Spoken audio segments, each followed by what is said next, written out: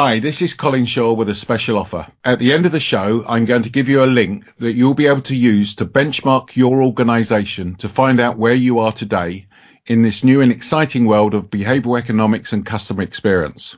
We will compare your results against other organizations. All you simply need to do is to fill out a short questionnaire. And the best bit is the report is free. Stay tuned to after the show. Welcome to The Intuitive Customer, where we discuss how you can improve your customer experience and your bottom line by embracing behavioral economics. And now, here are your hosts, world-renowned thought leader on customer experience, Colin Shaw, and Professor Ryan Hamilton from Emory University. So, Ryan, the other day I was on a flight. I went up to Washington, D.C., and I met one of my colleagues that was up there. And we were going to see a client, and he lives near me in Tampa. And basically he said, oh, it's great. He said, could get a Southwest flight all the way up to Washington nonstop. And I went, hold on, I've just flown Delta. And I ended up having to change in Atlanta, as you do, and then fly up. And I suddenly thought, blimey, that was my intuitive system. Because I didn't even think about going elsewhere and looking elsewhere.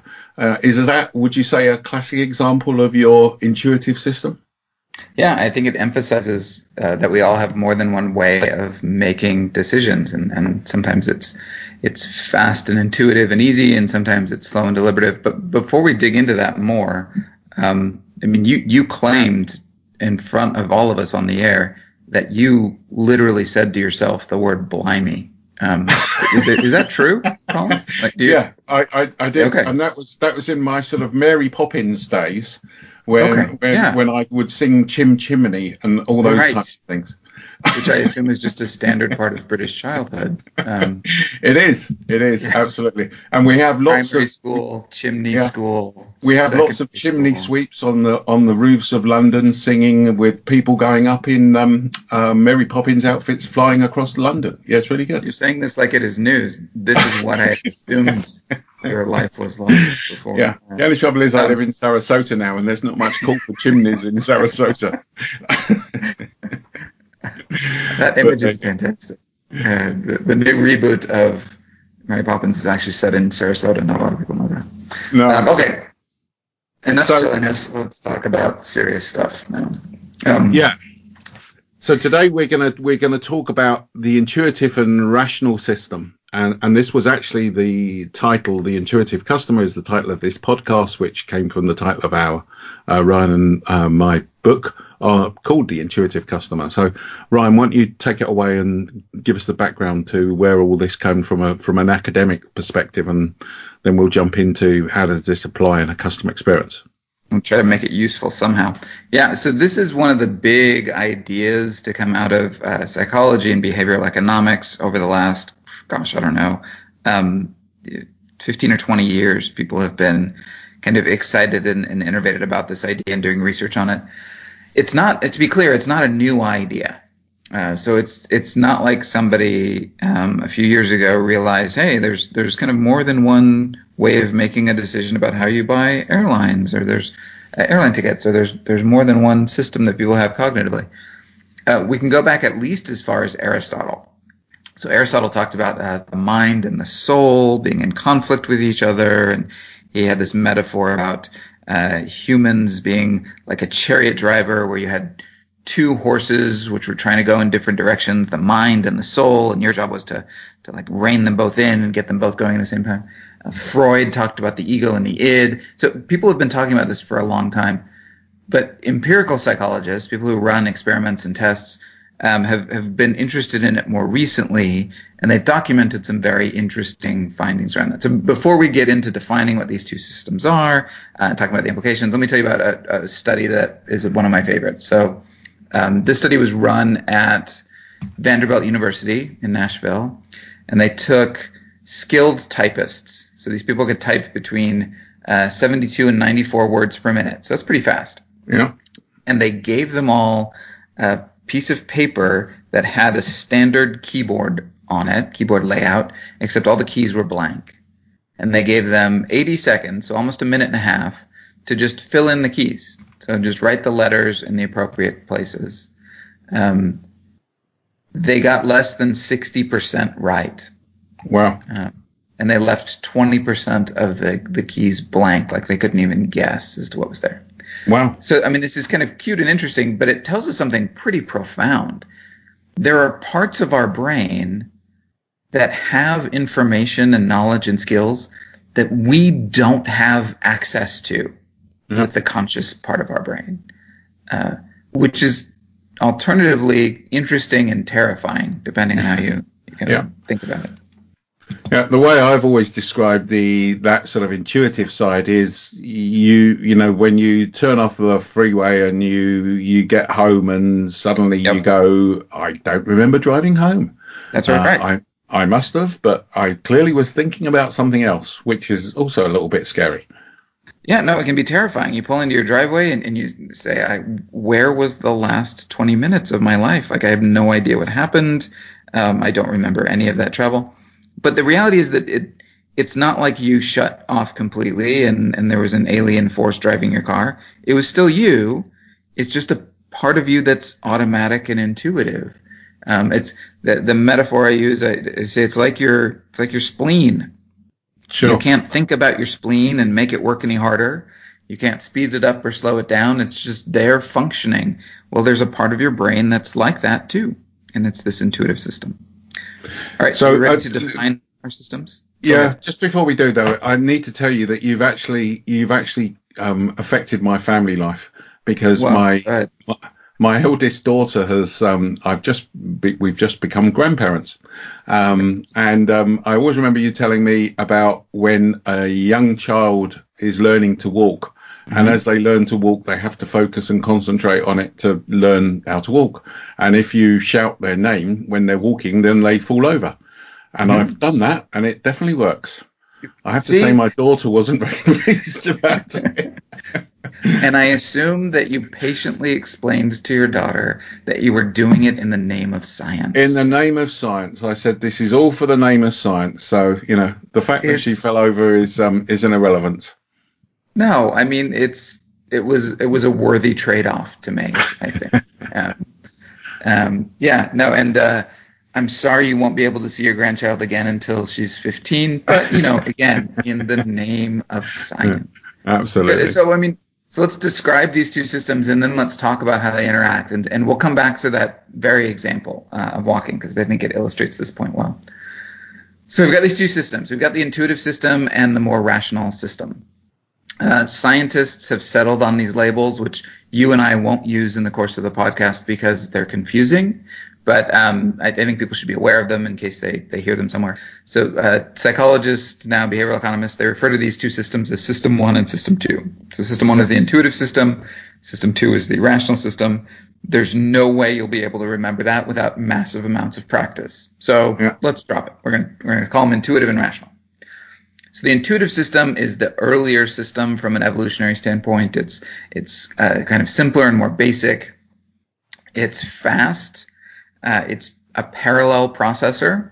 What that means is it can handle more than one task at a time without any noticeable kind of degradation in performance. It can do multitasking. It's automatic. We don't control it directly. It's associative. That means it likes to pair ideas together. It's responsible for kind of forming our memory structures, deciding what ideas go together. It's perceptual and emotional. Good. We got a good handle on that.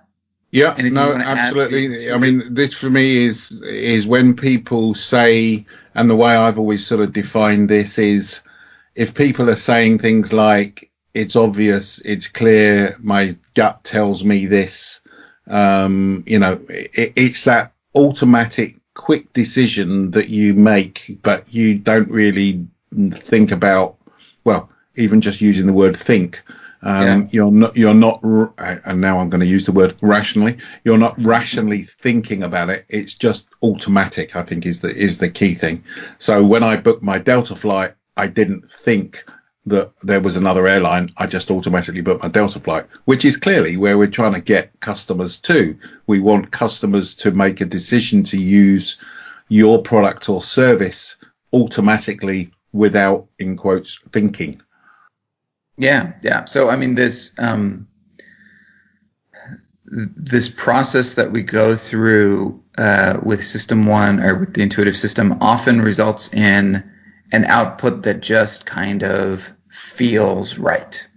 Right. Yeah, That's what this intuitive system is very good at. It kind of puts information together and then it'll kind of say, yeah, this checks out, or no, this doesn't, or it'll default to a habitual response because that's what it's used to doing. So that's system 1. Does it feel right? System 2 is the part of your brain that you are thinking of when you think of you in some fundamental sense. So this is the part that's self-aware. It's slow, relatively speaking. It requires resources, cognitive resources, so it requires concentration. It's a serial processor. That means it's not good at multitasking. It can get overwhelmed. It is good at making rules and precise calculations. And it is self-aware. This is the part of the brain that composes poetry and does calculus. Okay? sure. Anything you want to add to kind of definition of the Yeah, rational side? well, the way from my layman's perspective, would sort of it goes back to when you're thinking about something. So Yep. it's a bit like, and I think an important part here is, after you've sat in your office all day and you've not had any exercise, you go home and you're tired. Mm-hmm. And why are you tired? Well, because you've been thinking a lot. You've been using the rational side of your brain a lot. So if someone says, I've been thinking, or let me sleep on it, or you raise a good point, or probably, by definition, you can see the cogs in people's brains starting to go round. And that for me, again, is that rational side of things, that people are actually having to put thought behind it and comparisons, whereas the intuitive side, you don't see that because it's automatically and done in a nanosecond. And I think that's really important. Yeah. I mean, just the time that someone spends on something oftentimes can be an indicator of which system they're employing to make that decision. So if it's super fast, then there's a good chance that it was an intuitive automatic decision. If it's something that they deliberate over, well, system 2 is our deliberative system.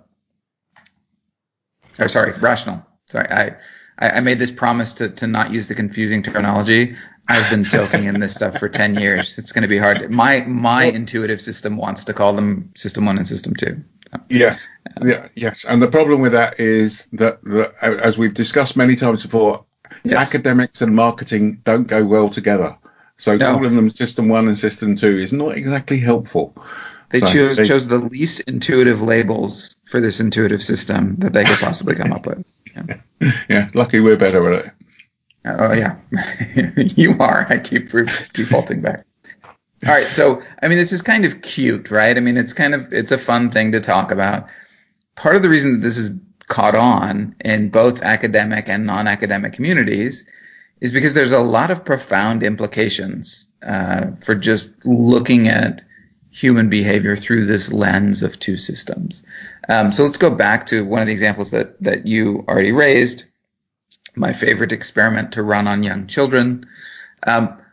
One of the things that System 2 can do is train System 1 to take over stuff that we do a lot. And this has benefits. You and I have talked on previous podcasts about the importance of something being easy and how Yeah, precious our cognitive resources are. Well, the rational system employs a lot of resources, right? They can exhaust you from thinking too much. The intuitive system is essentially free. I mean, it's always there running in the background. And so if we can turn tasks over to the intuitive side, then we no longer need to expend the resources to do it. So one of the things that we early on learn to do intuitively is walking. As you mentioned earlier, Colin, when we're learning to walk, it's a very deliberative process, and we have to think a lot about our balance. We have to concentrate. Over time, we train the intuitive side to take that over to the point where if you have to think deliberatively about walking, you can't do it naturally anymore. Like if you've ever like tried to walk across a stage in front of a large group of people, or I once was interviewed by the news, somebody on the news, and they said, well, let's get some B-roll footage. Let's just have you walk across the lawn pretending to talk to the anchor person or the journalist. And it was the most awkward thing. Like I couldn't, I was like jerking one foot in front of the other. It was terrible. Why? Because my rational system no longer has access, just like those typists didn't know where the keys were. I can't walk naturally if I think about it too much. The Intuitive Customer is being brought to you by Beyond Philosophy. Your frontline teams should be trained on how they can practically influence customer decision using some of the psychological techniques discussed in these podcasts. To understand Beyond Philosophy's unique approach to the training of frontline teams, just go to beyondphilosophy.com/employee training. That's beyondphilosophy.com/employee training. I think that this is a really important part because every business talks about wanting to make their experience easy. Okay. But I guess the interesting part for me when I first learned about this is actually what we're talking about is easy, virtually means intuitive. And we hear a lot about organizations, particularly people like Apple. And I love Apple, whose systems are, whose products are intuitive. In other words, you don't have to think about where do you need to go, etc. So I guess the important bit I'm emphasizing here is when we're saying that when your experience is not easy, people are having to use their rational system, which means they are using energy. You would call it cognitive resources, which means that they are becoming, those cognitive resources are scarce, and they don't want to use those. So I think that's the important aspect between these. But I think the other thing, it is the interaction between the two. I find fascinating. Yes. So there are a couple of important insights around this two-system model, around thinking about things in terms of rational and intuitive. We talked about one of the ways they interact, which is that we can train system one. This is one way of thinking about habits, is that we train our system one to respond in certain ways to environmental cues, and that influences, right? So I think this was your airline ticket purchase example, Colin. You've purchased so many airline tickets over the years, and you've used Delta so consistently that when you're in a setting where you need to buy an airline ticket, your intuitive system says, oh, I know what we're supposed to do. I know what's supposed to happen. And you automatically open the app, or you automatically go to the website before you even deliberatively think about, well, what should I do for this particular flight? No, system one, this intuitive system is already there. It says, I know what we should do. So that's a habitual response. You train system one to do that. We can train system one to make decisions or to take action. So walking is one, driving is another that we've already mentioned, typing is one, things like throwing a ball. If you do that a lot, it happens very intuitively and it's easy. If you have to think about it, it becomes slow down. Even complex things.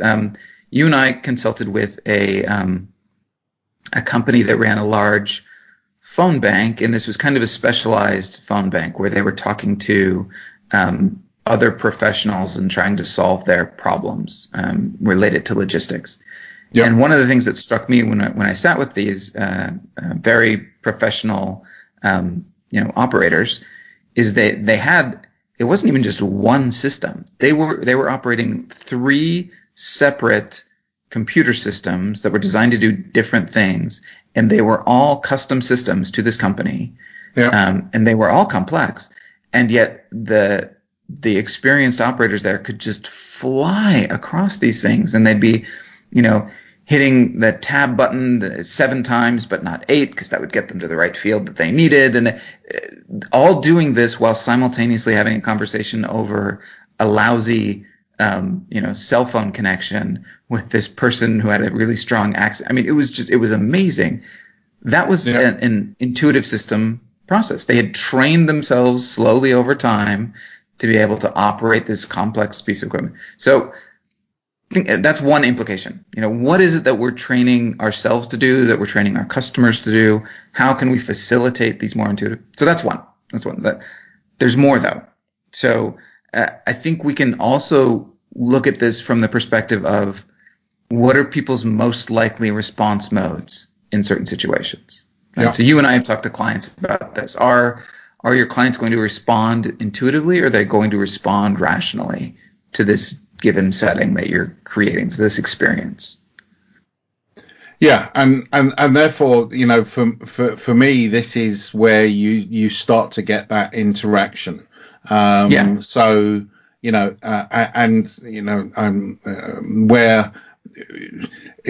I find it fascinating that people turn around and say, I'm in two minds about that, because actually you are. You are in two minds. My heart and my mind are in conflict about this. Yeah, absolutely. And some of these, I think, are the interesting ones of, I don't know, let's assume that you want to buy a watch, okay? And your intuitive system says, oh, go and buy this watch. This is a really good watch. And maybe it's cheap, or maybe it's, really expensive. I don't know. But, your rational system then turns around and goes, hold on, I'm not sure that's a good idea. Yeah. Mm-hmm. Or, I want, you're passing a bowl of ice cream. Oh, that would be nice to have. Well, hold on, I'm not sure if that's a good idea. Mm-hmm. You're overweight enough as it is.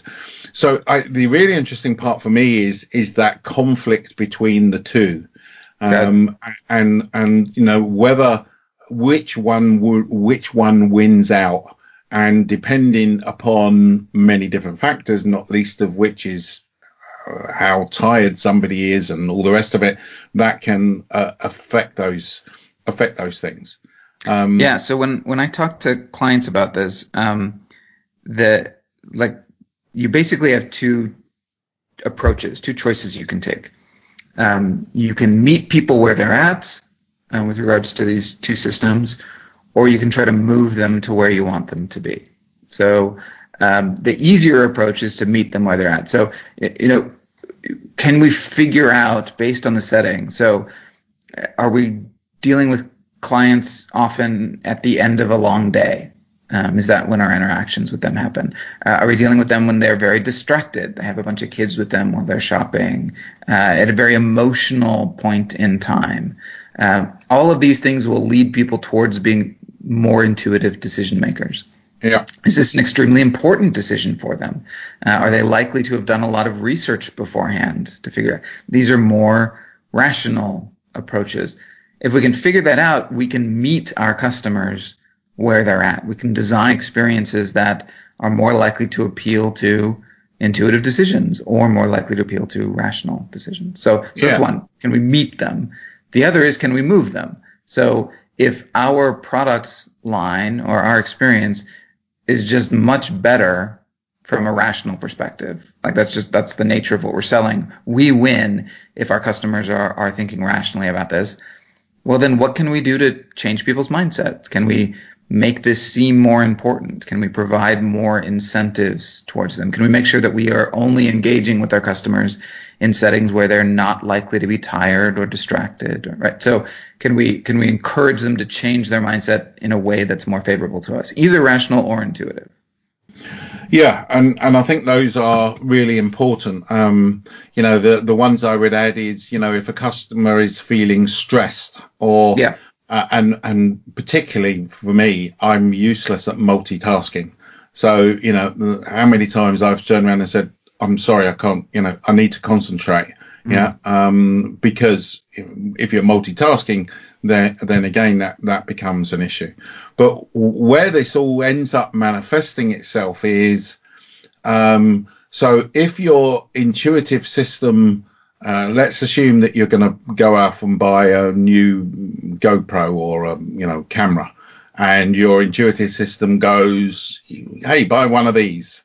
And your rational system goes, oh, well, you know what? I'm not sure if that's a good idea, but you know what? I'm too tired, too stressed, too hurried, too distracted to argue with you. You then go off and buy that product, and then guess what happens the next day? The next day Right. you think, and again, it's interesting you always use the word think, rational system. You think, I shouldn't have bought that really, should I? And then guess what happens? You take it back. And Mm-hmm. so you can start to tell, one of the ways of telling which system your customer is using is if you're going to start getting a lot of returns. And that can make you start to go, well, is it because our customers are tired? Are they distracted? Is it the wrong thing? And then you can start to look at designing your experience to do what Ryan talked about around, meet or move. And particularly, I think in the B2B world, if there is a organization, if you're selling a large complex product and there's one organization that's the go-to organization, that famous phrase of nobody ever got sacked for buying IBM. Yeah. Well, actually, you may want to use as Ryan said, push people towards the more rational side of things. Because actually, if you stack your product up against the other people's product, you can actually demonstrate that there's a difference. So for us, it's really, really, really, really important that you understand where your customer is. And certainly when we do journey mapping, we call it behavioral journey mapping. We map where we believe the customer is from an intuitive and a rational perspective. Because, in what we would call the as is journey, in other words, what the experience is like today, and then move it to the to be journey, because the to be journey will be the experience that you're trying to deliver for the future. And therefore, are you trying to make it easy, or are you actually trying to get your customers to think a bit more? So this has always been fundamental, which is why I go back to it, why we called the book The Intuitive Customer, and the podcast The Intuitive Customer. So this has already really been fundamental. So Ryan, I'm conscious of time. Any last gems of wisdom from your good self on, so go to our normal question, which is, so what? What does this mean? What does this mean that people should do? So, I mean, I'll leave with one more interpretation that I think we got to indirectly, but just to kind of emphasize it and make sure it's stated out right. Sometimes when we first hear about this, we kind of there's a temptation to see system one as the enemy. So the intuitive system is the enemy, and the rational system, that's the real you, and the intuitive system just leads you astray. And so we want to try to overcome this. Or if we anticipate that customers are going to be making intuitive decisions, then we're really taking advantage of them, and it's unethical or problematic. We're always talking about you. We're always talking about the full person and their full mind. It's not that the rational system always makes better decisions and the intuitive system always makes mistakes. Not at all. There are many situations where there are well-documented rational system biases. If we overthink something, we can place too much weight on the wrong thing and make the wrong decision. So take a realistic approach about just what people are doing, not that one is the right way and one is the wrong way. There are times when you will make a better decision if you let your intuitive system take over more of it. In terms of what people can do with it, I'll just reemphasize the point you made at the end. You are already creating a mental model of how your customers decide things. That's the way you've made all the decisions about your customer experience already. What we hope that we're doing in this podcast, and with this topic in particular, can we help you make a more accurate mental model? Can we help you better understand some of the things that might be at play with your customer? And once you've done that, then you're in a better position to meet them where they're at or move them to where you need them to be. So this is all about understanding people better. Yeah, I agree. And I think for me, it's practically, it's then into going, okay, when I'm doing my journey mapping, then where do we think that customers are using the intuitive and rational system. And when we do journey mapping with clients, where do we want them to be using their intuitive and rational system? And let's bear in mind that there is clearly absolutely a linkage between the word intuitive and easy. And that's absolutely key. And by definition, it needs to be deliberate. You need to deliberate over it and think about it. So, hope that's been of use today. And we look forward to talking to you on next week on the Intuitive Customer. Thanks very much. So this is Colin. I promise to be back with you at the end of the show. If you want to undertake our self-assessment and get a free report, simply go to beyondphilosophy.com/assessment. That's beyondphilosophy.com/assessment. This has been The Intuitive Customer with Colin Shaw and Professor Ryan Hamilton. But it doesn't end here. Just go to beyondphilosophy.com/podcast to find all of our shows, access free tools and resources, and subscribe, won't you? That way you'll never miss a show. That's beyondphilosophy.com/podcast. And we'll talk with you next time on The Intuitive Customer.